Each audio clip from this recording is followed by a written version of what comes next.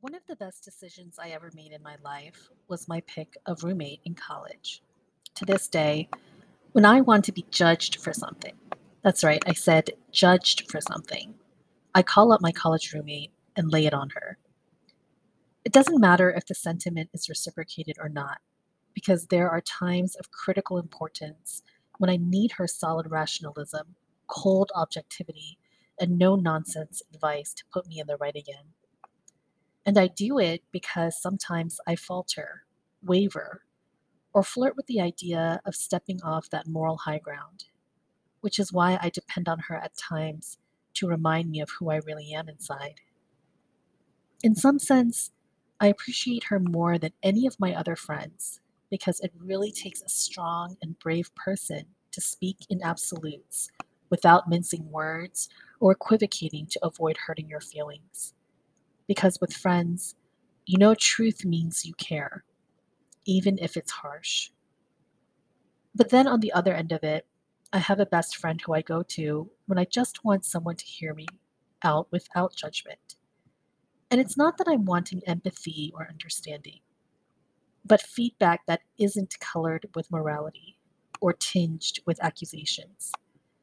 Maybe I go to her because even though I know what I'm sharing is wrong, I just need a second opinion or some sort of consultation, a different angle perhaps, a fresh perspective even.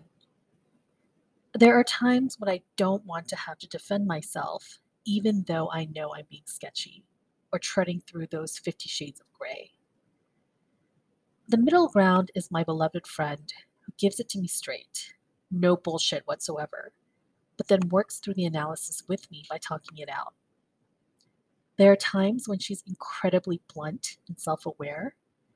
There are also times, however, when she sidesteps issues that I know are problematic for the both of us. But the end result is always something tangible and cathartic. After hanging up the phone with her, I feel like I've emptied out my brain and I can live my life again as a single celled amoeba. These are three of my closest friends where I share the strongest of dialectic. I admire them on all planes of intellect, emotion, and friendship. And even though they are my friends first and foremost, they are also my friends because at times and for my sake, they play at and become my enemy. These past few days, I have become the enemy for some of my other friends. Coffee with a good friend of mine 2 nights ago started out harmlessly enough with gentle banter on our day, plans for the upcoming spring, and the storied progress of our lives. But then somehow it devolved into my screaming and cussing at her because she felt no remorse or grief over the shady situation she's willingly and voluntarily succumbed to. Reflecting back on it now, I can see how she wasn't giving me straight answers and demurred on most of my questions. Not necessarily because she didn't feel compelled to share, but because she once again didn't want to be judged despite the glaring error of her ways. The frustrating part, though, was when I flipped the circumstances around on her. And when she cried bloody hell, she still didn't bother to retract or reconsider her actions. Instead, she easily defaulted to, well, we'll just see what happens. I'm not taking things too seriously. It's honestly whatever, which I still called her out on as hypocritical bullshit.